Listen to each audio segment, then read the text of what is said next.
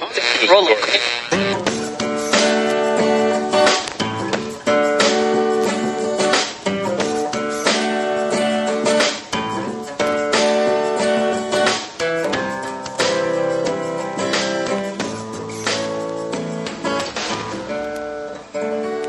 Acting as moderator for tonight's broadcast.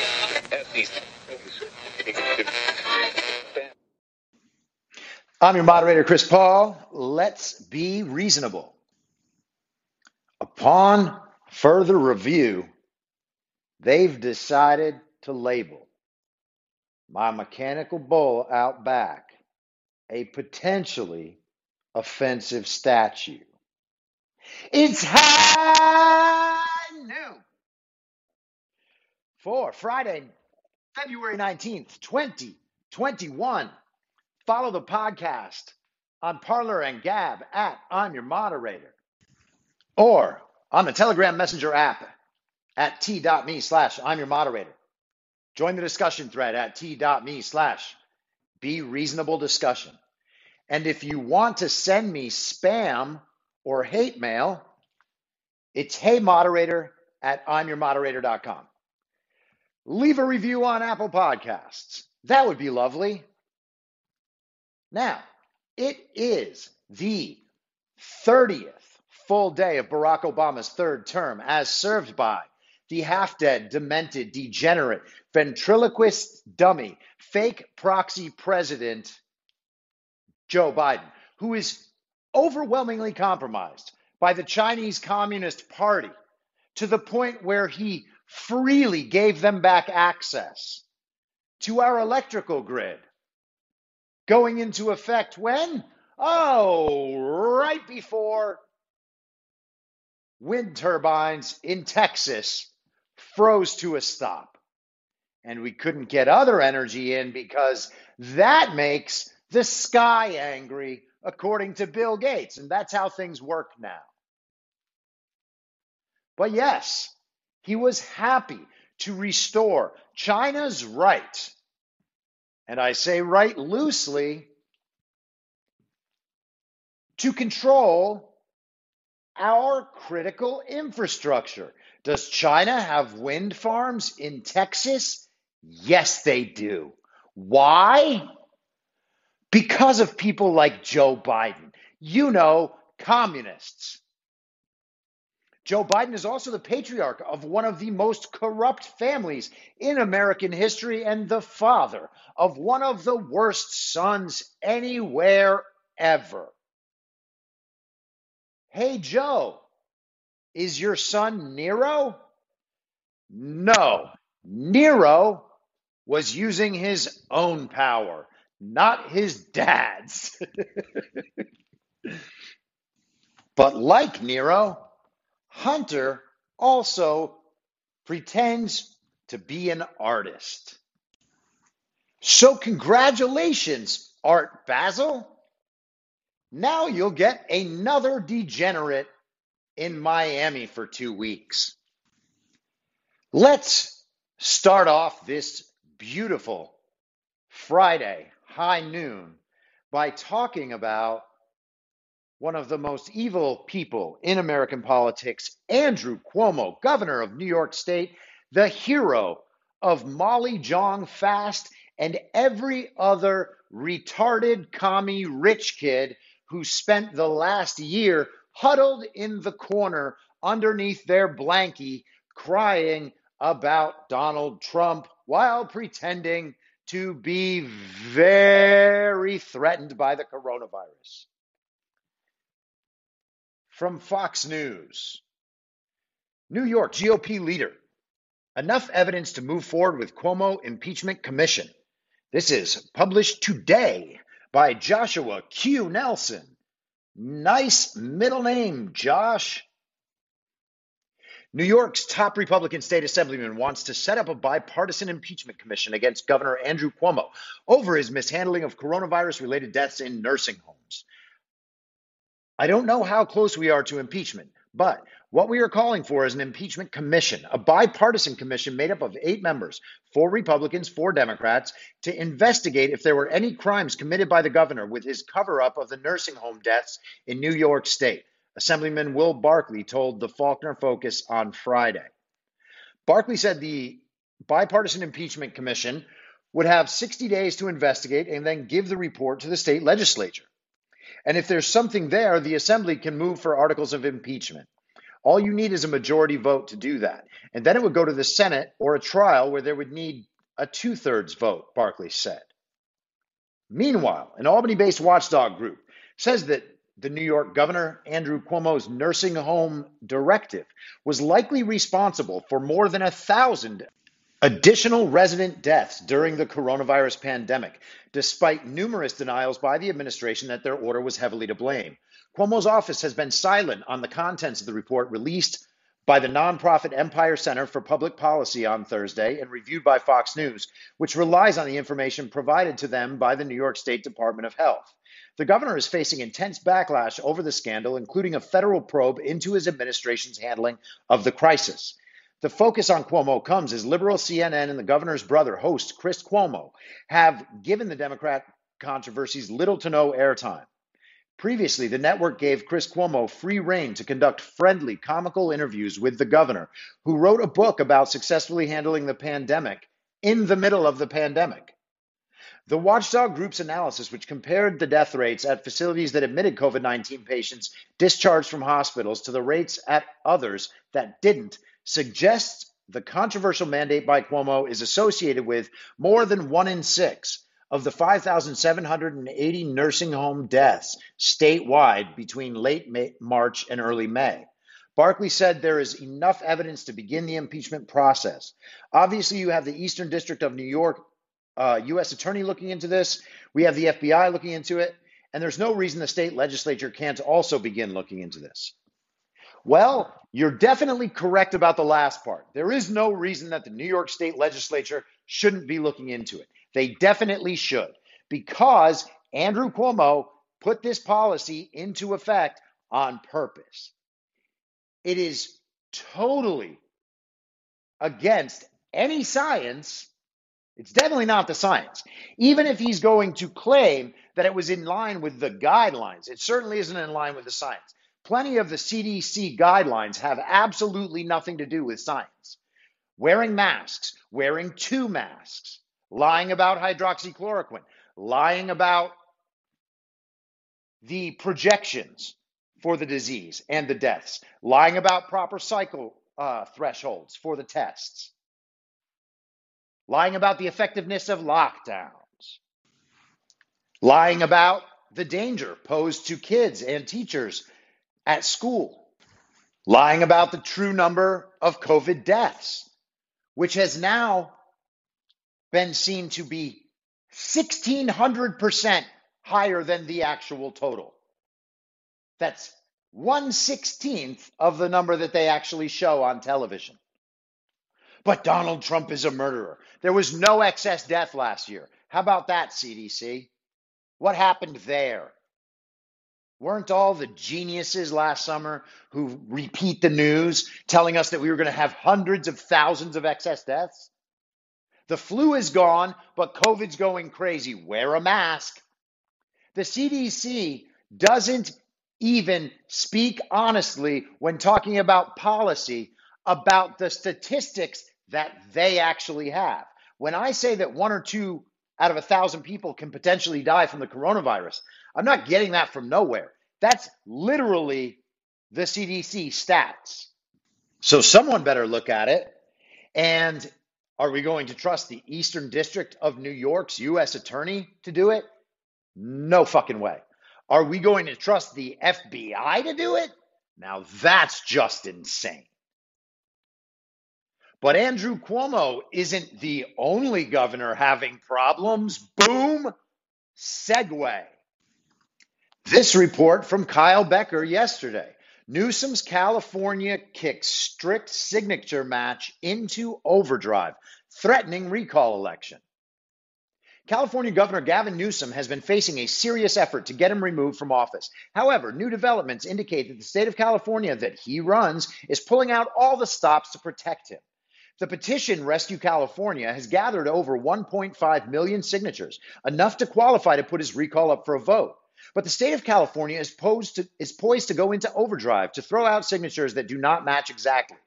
Local NBC affiliate KCRA3 provides a stunning update on the number of votes that have qualified thus far. On Tuesday, KCRA3 called each of the 58 counties' registrar's office.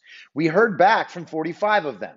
Based on KCRA3's independent reporting, as of Wednesday, a total of 1,020,165 signatures have been submitted. However, only 560,364 are valid. It's important to note KCRA3 did not get current totals from some large counties like Los Angeles County. We can anticipate the total number of valid signatures to increase. The effort needs more than 1.4 million signatures to get the recall petition on the ballot. Signatures can be submitted until March 17th. If the rate of 55% conversion does not increase, it would represent a major boondoggle. All right, there's a word you don't see very often. California's suddenly renewed interest in strict signature matching when it comes to the Newsom recall petition contrasts with its comparatively low 0.6% ballot rejection rate in the 2020 election. This is a quote. California election officials announced Friday that 99.4% of more than 15 million mail-in ballots were verified and counted in the November election, a rejection rate notably lower than the March primary, even though more than twice as many people voted. So there's 15 million mail-in ballots that were sent in and verified and counted in California. That number doesn't make sense because there's only about 20 million eligible voters. Insane. I cannot believe that anyone anywhere thinks that the 2020 election was legitimate. Like at some point, this stuff is going to come out, Like again, there's only two options here, truth or Nazism. So unless we are sucked back into a full-on Orwellian 1984 dystopia where all information gets thrown in the memory hole and new information is just made, this truth will come out. The election clearly was fraudulent. There was nothing legitimate about it. It wasn't decided fairly. It wasn't run fairly. It wasn't run legally. It wasn't finished on time. The ballots weren't legal. The processes weren't legal. And then there was human fraud at the voting centers with the counting and with fake ballots. All of these things are going to come out. Call it a conspiracy all you like. The Supreme Court is now in the process of hearing 3 major election fraud lawsuits from 2020.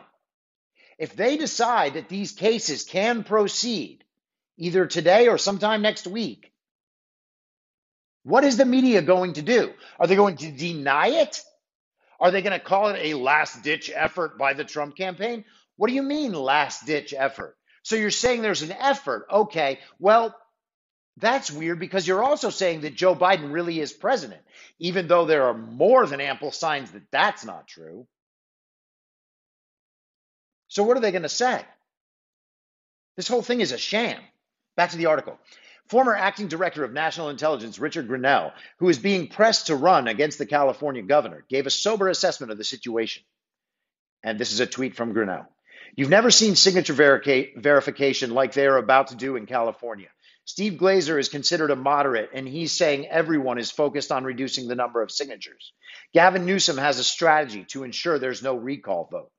So that right there is voter suppression. Voter ID is not voter suppression. Black people understand how to get IDs. The assumption that black people would have difficulty doing that is, in fact, racist. Like I have said a million times, the Democrat Party is the last remaining systemically racist institution in the United States, and they do it all the time.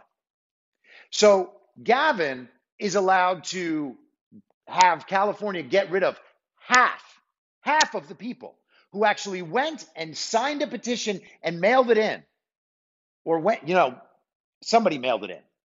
They didn't necessarily mail it in themselves, although they could. I've mailed them in. He's going to get rid of half of those. But all the ballots that the ballot harvesters can find are just fine for a presidential election. This is a recall. Why is he fighting the signatures now? Shouldn't the people's voice count here? Shouldn't we get the recall election that California has been pushing for 9 months now? Isn't Gavin confident that he would win in the recall? And if he's not confident that he'd win, that should be a sign to Gavin Newsom and to Democrats across the nation and to the communist media supporting them that Gavin is hated.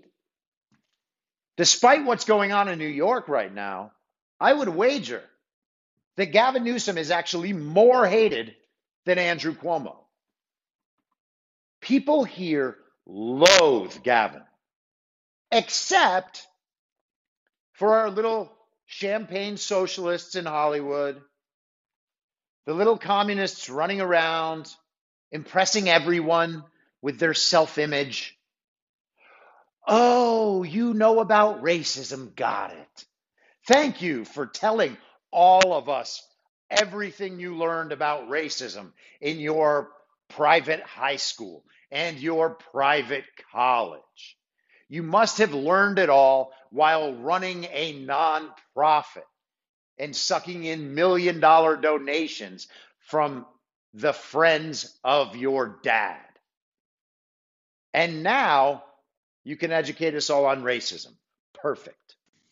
Jumping down in the article a little bit, here's another quote from Grinnell on Maria Bartiromo's show.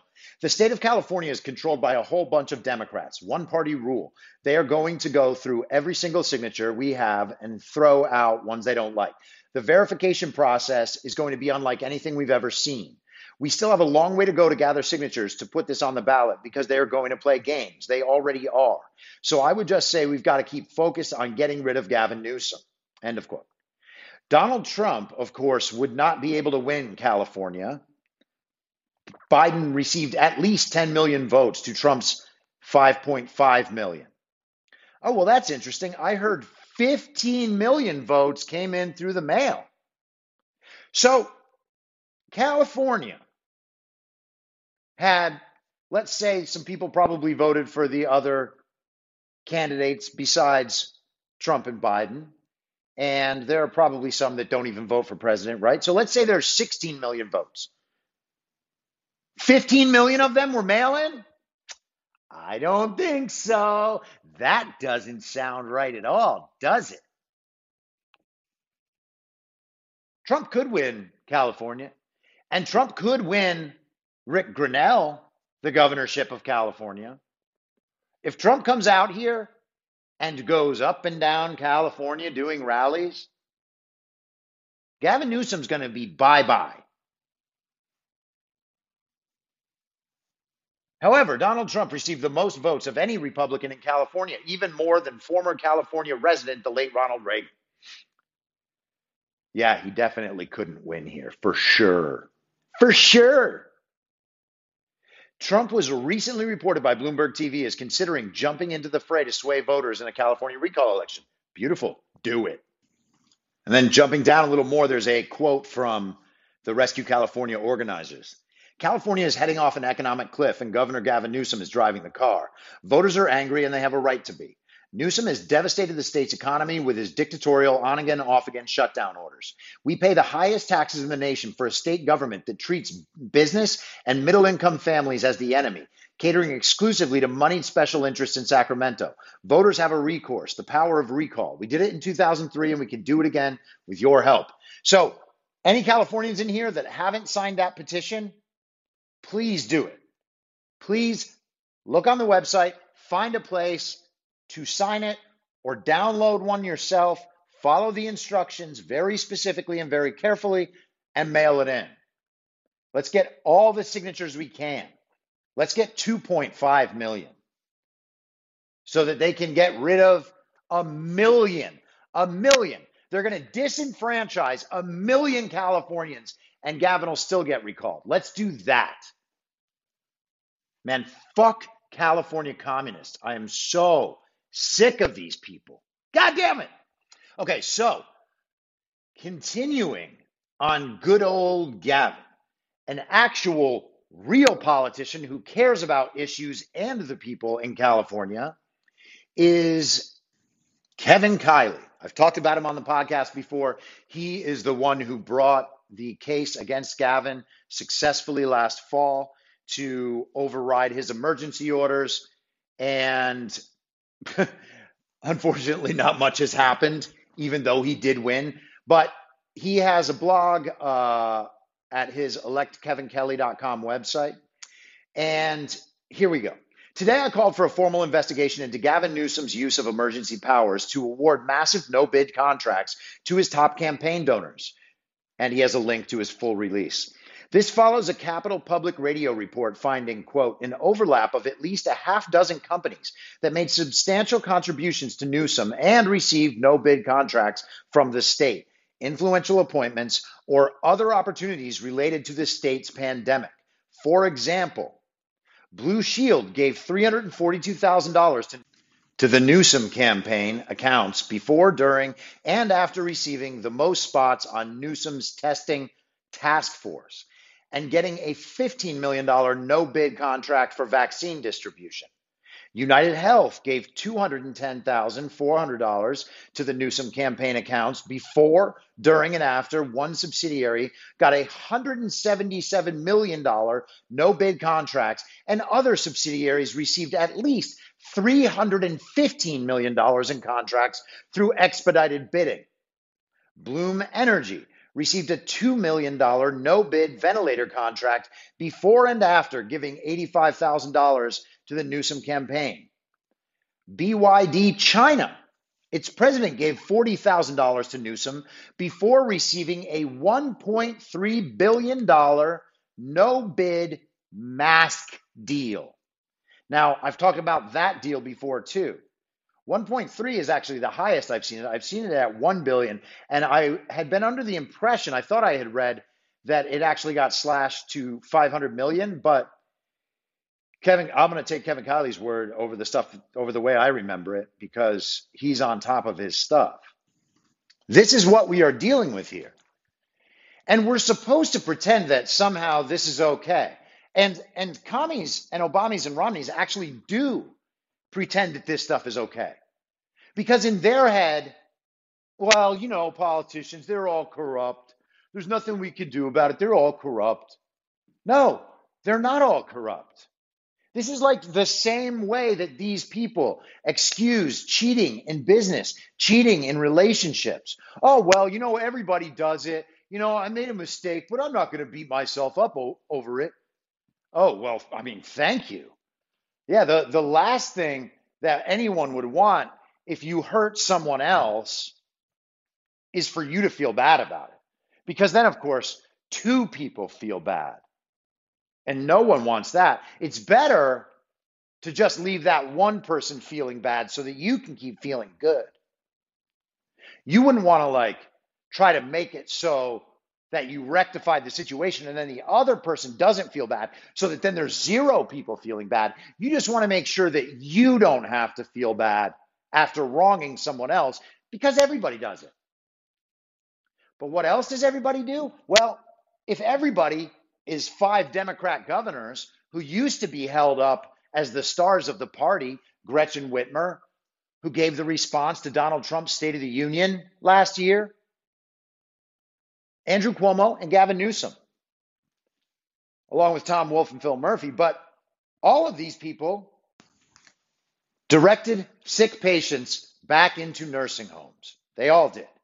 So when Cuomo goes down for this, and he will, remember that he wasn't the only one. So the recall is only one of Gavin's worries. And now, because it's a big topic this week and I rarely talk about it, let's go ahead and discuss immigration. This article is from Politico yesterday. Biden's immigration bill lands on the Hill facing bleak odds, by Laura Barron Lopez, Heather Cagle, and Anita Kumar. I don't understand why we always need like multiple reporters on every fucking thing. It's like they just want to disperse the responsibility for fake news off onto multiple people so that no one can actually get in trouble for it. Congressional Democrats unveiled President Joe Biden's expansive immigration reform bill Thursday, which would provide an 8-year pathway to citizenship for 11 million undocumented immigrants, but truthfully, probably closer to 30. But it already faces dim prospects for becoming law with such narrow Democratic majorities in both chambers. Thank goodness. They didn't say that, I did. The bill, introduced by Senator Bob Menendez from New Jersey and Representative Linda Sanchez from California, would create an expedited pathway for so-called dreamers and other select undocumented immigrants. It would also increase the number of available diversity visas and direct more funding to immigration courts and technology. We have an economic and moral imperative to pass big, bold, and inclusive immigration reform that leaves no one behind, not our dreamers and temporary protective status holders, not our farm workers and meat packers, not our essential workers, and not our parents, friends, and neighbors, Menendez said on a call with reporters Thursday, being very moral and very heroic and very dishonest. Menendez alluded to past attempts and failures to pass big reforms. We have compromised too much and capitulated too quickly to fringe voices who have refused to accept the humanity and contributions of immigrants to our country, he said. This entire issue is based on a lie, and that lie is that immigration is primarily a racial issue. Immigration is not at all a racial issue. There should be no reason why the country should just have open borders when many of our allies, most of our allies, all of our allies don't. This is simply Great Reset politics. They are trying to form global cities. Los Angeles would be one, San Francisco, New York. They need low-skill, low-wage workers, and they need groups of people to commit voter fraud for them. This is just another step of what they are doing with H.R. 1. They want to eliminate any possibility of their power being stripped from them by the people. This is totalitarianism. They don't give a damn about the American farm workers, the American meat packers, the American essential workers, the American parents, friends, and neighbors.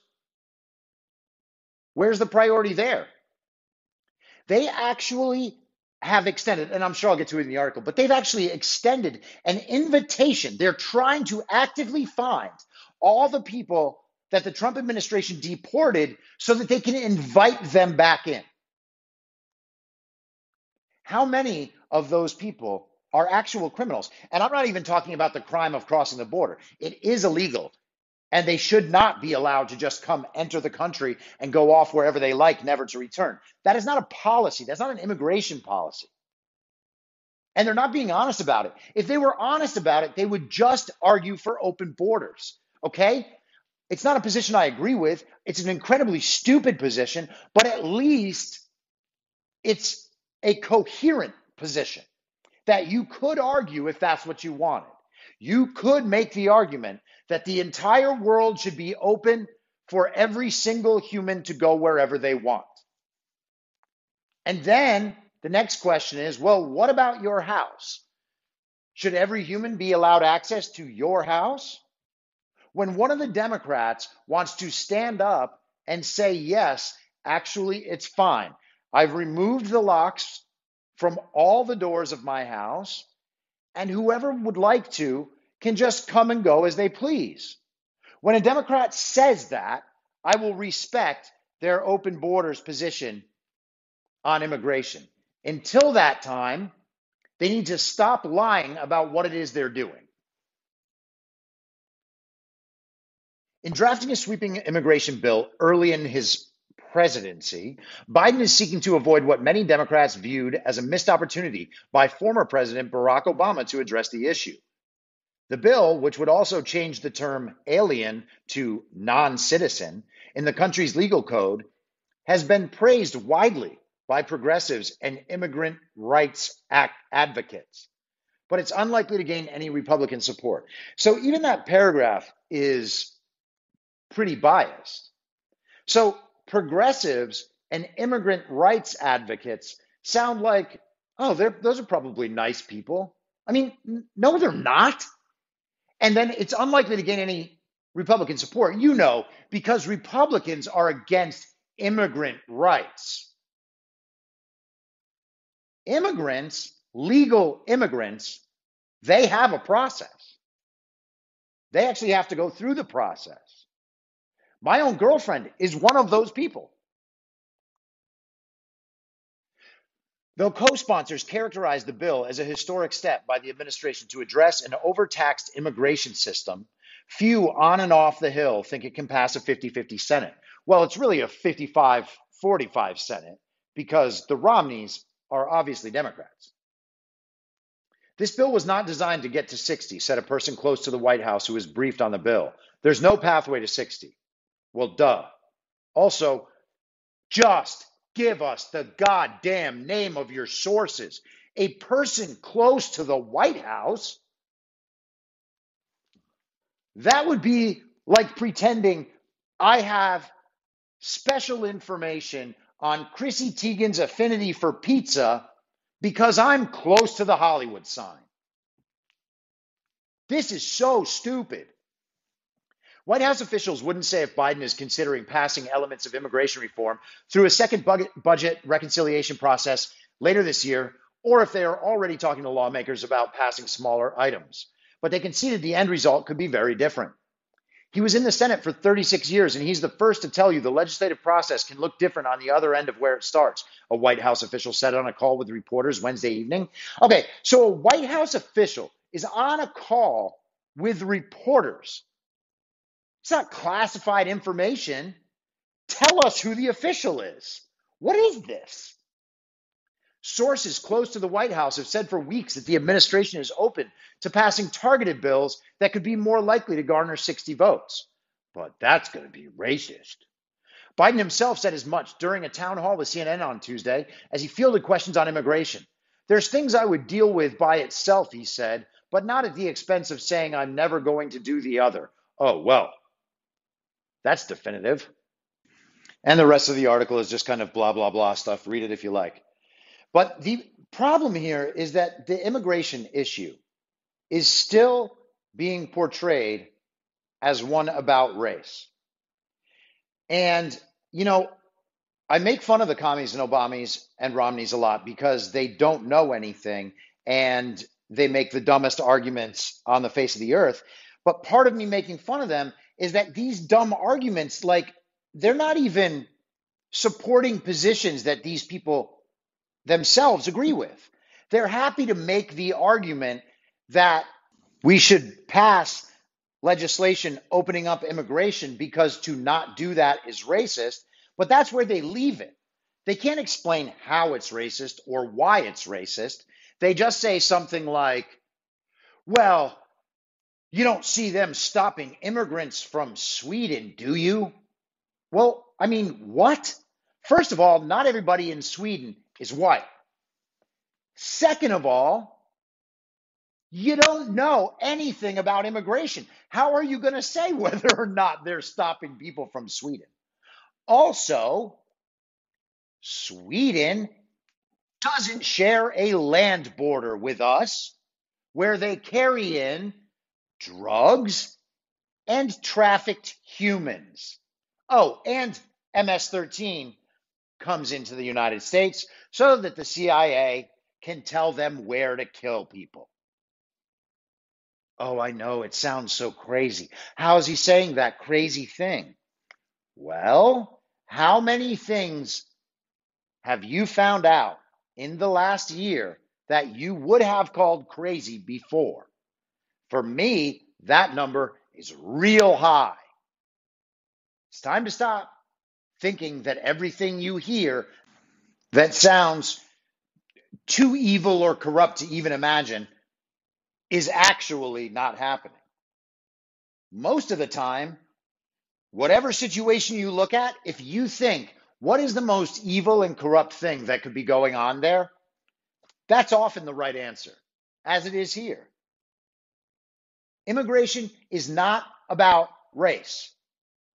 Immigration is about the economy. It's about taking away jobs from Americans who could do them, and it's about reducing the wages of the American labor force because they have competing labor who will do the job for less, often because they are forced to. Now, I feel for every immigrant who wants to get out of the country where they are and go off somewhere else and try to have a better life. And I wish that the country could take all of those people in and assimilate them and employ them. But that's not realistic, especially not right now. We have a situation that we are told we are in this very dangerous, very deadly pandemic. We have plenty of people out of work. Schools aren't back in session. And so we're going to invite thousands and thousands or more illegal immigrants into the country and then supply them with welfare, schooling, healthcare, jobs. What sense does that make? No American taxpayer signed up so that we could be the world's police and the world's charity. These decisions are not being made on the basis of whether or not they're effective or whether or not they're morally right or morally wrong. They're only being made to satisfy power sources in the world, the old guard power structure. All of this is in support of that and nothing else. That's why none of it ever makes sense. Normal, smart people could be making policy for us, and we would be in a much better position. But that's not what we have. What we have is Nancy Pelosi. Boom segue? Yeah. Following up on the story I was beginning to tell in early January, in fact, the day of the Capitol riot, I think that I talked about it the next day, which would be January 7th. But this article was just released in Just the News yesterday. John Solomon, amid Capitol riot, FBI released files from Kennedy-era investigation into Nancy Pelosi's father. Juicy. Actually, you know what? This is today. I thought, I could have sworn it was John Solomon. Maybe he just tweeted it. This is Susan Katz Keating. While Washington, D.C. was riveted January 6th on events at the U.S. Capitol, the FBI quietly released a trove of files from an urgent yet seemingly controlled investigation 60 years ago into Nancy Pelosi's father. The files reveal the results of an intense 2-month investigation into Thomas D'Alessandro Jr., a Maryland politician who served in a long career as a member of Congress and a mayor of Baltimore. John F. Kennedy's White House ordered the investigation after JFK planned to appoint D'Alessandro to a government post. A routine FBI name check revealed allegations against D'Alessandro, according to a February 6, 1961 teletype from FBI director. The director at the time was J. Edgar Hoover. The urgent teletype seemed to signal the goal of ensuring that D'Alessandro would be appointed to a government watchdog board that reviewed defense contracts. The White House has requested that we proceed with a special inquiry investigation, but that if substantial derogatory information were developed, we should report this and discontinue any further inquiries because substantiation of any of the allegations would eliminate Mr. D'Alessandro, the FBI director wrote in the teletype that is located on page 19 of the Trove. Assign immediately, Hoover wrote, instructing the Baltimore and Washington field offices to, quote, afford continuous attention, unquote, to the investigation. In sometimes illegible and heavily redacted reproductions, the 248-page collection shows that FBI agents were tasked with running down rumors and facts surrounding their man. There have been allegations that D'Alessandro has associated with the Baltimore criminal element, read the mafia, and redacted, the son, Franklin Roosevelt D'Alessandro, had been arrested for rape, an agent wrote on page 14 of the Trove. The allegations may have been rumor, the agent noted. Elsewhere in the Trove, agents wrote about the son, who was arrested and acquitted on charges that saw others convicted of raping two young girls aged 11 and 13. The young D'Alessandro, who died in 2007, was also tried and acquitted of perjury in relation to that case. In the 1961 inquiry into the senior D'Alessandro, the G-men delved decades into their subject's past. In 1945, it was alleged that one Charles F. Camerata had been able to get away with all sorts of criminal activities in Baltimore, Maryland, and had operated almost unmolested due to his friendship with and the protection of Congressman D'Alessandro, one unnamed agent wrote in a January 30th, 1961 memo to the White House. In the same memo, which begins on page 38 of the collection, the agent summarizes allegations that a powerful D'Alessandro took payments from applicants to the police force and that he helped to hinder the investigation and prosecution of crimes. Elsewhere, the memo cites a confidential source who has furnished reliable information in the past, reporting that D'Alessandro appeared on stage at a 1943 rally for the National Council of American-Soviet Friendship, which was formed in 1943 by the Communist Party USA as a Soviet front group, according to the FBI.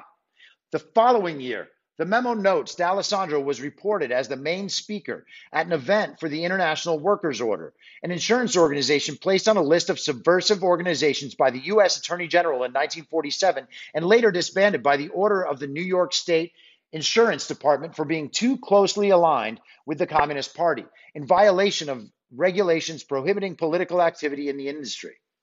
In a series of endorsements commencing on page 129 of the Trove, a phalanx of associates, judges, politicians, friends, and acquaintances described D'Alessandro in glowing terms. He was upright, they said, or loyal, honest, and a devoted family man.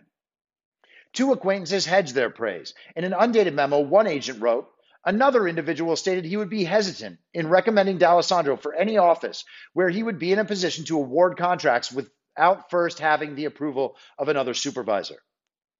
Following the investigation, the Senate confirmed D'Alessandro for the contract oversight position. He was sworn into office March 28, 1961, while his wife, along with JFK and a young Nancy, looked on. D'Alessandro served on the renegotiation board, which later was disbanded. In 1966, Mildred Stegall, who at the time was an assistant to President Lyndon Baines Johnson, contacted the FBI and asked them to search their files for material on D'Alessandro. The resulting FBI memo, dated September 21, 1966, and reproduced on page 16 of the Trove, did not explain why Stegall wanted the information. The FBI did not disclose why the entire collection was released on January 6th and did not immediately respond to Just the News. Thomas D'Alessandro died in 1987 at age 84. Speaker Pelosi did not respond to questions from Just the News. So, there we have it.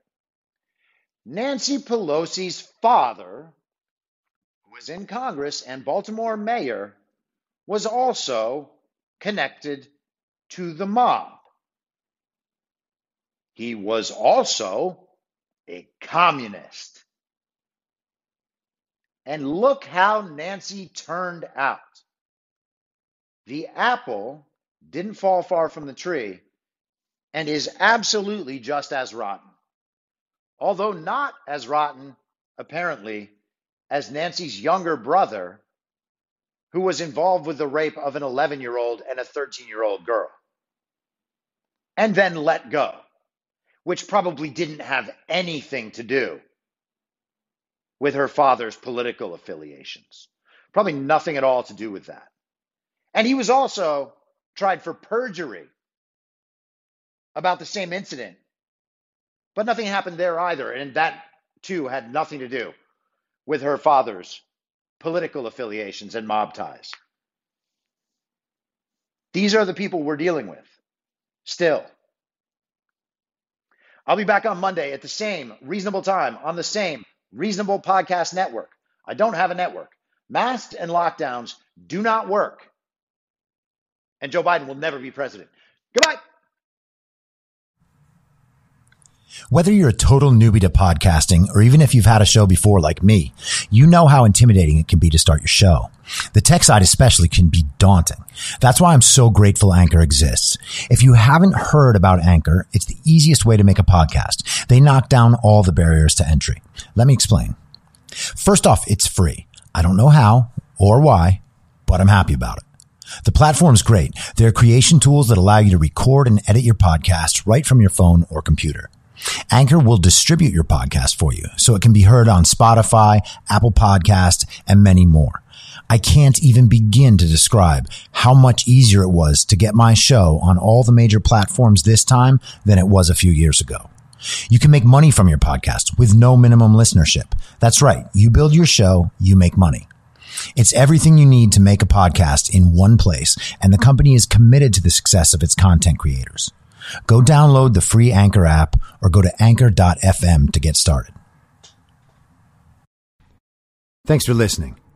Please follow the podcast on Instagram and Parler at I'm Your Moderator. Soon I'll be up on Rumble with a video aspect. In the meantime, if you'd like to support the show, I have a Substack, imyourmoderator.substack.com, where you can donate.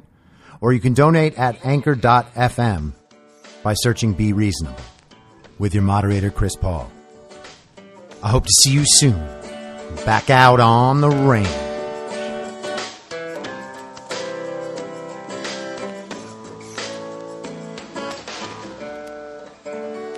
Acting as moderator for tonight's broadcast.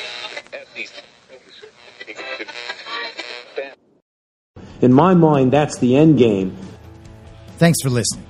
If you'd like to follow what I'm reading and thinking throughout the day, you can do that by downloading the Telegram Messenger app and going to t.me/I'm your moderator.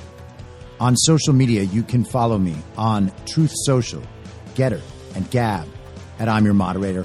I also have channels on Rumble and BitChute. If you'd like to follow the writing, you can find me at imyourmoderator.substack.com. The merch site is cancelcouture.com.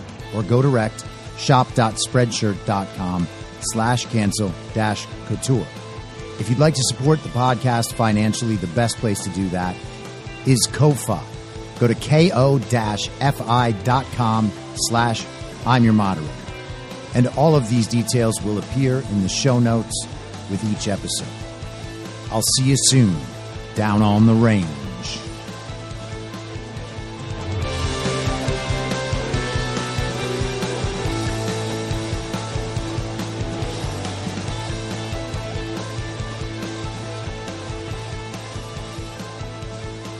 It's happening!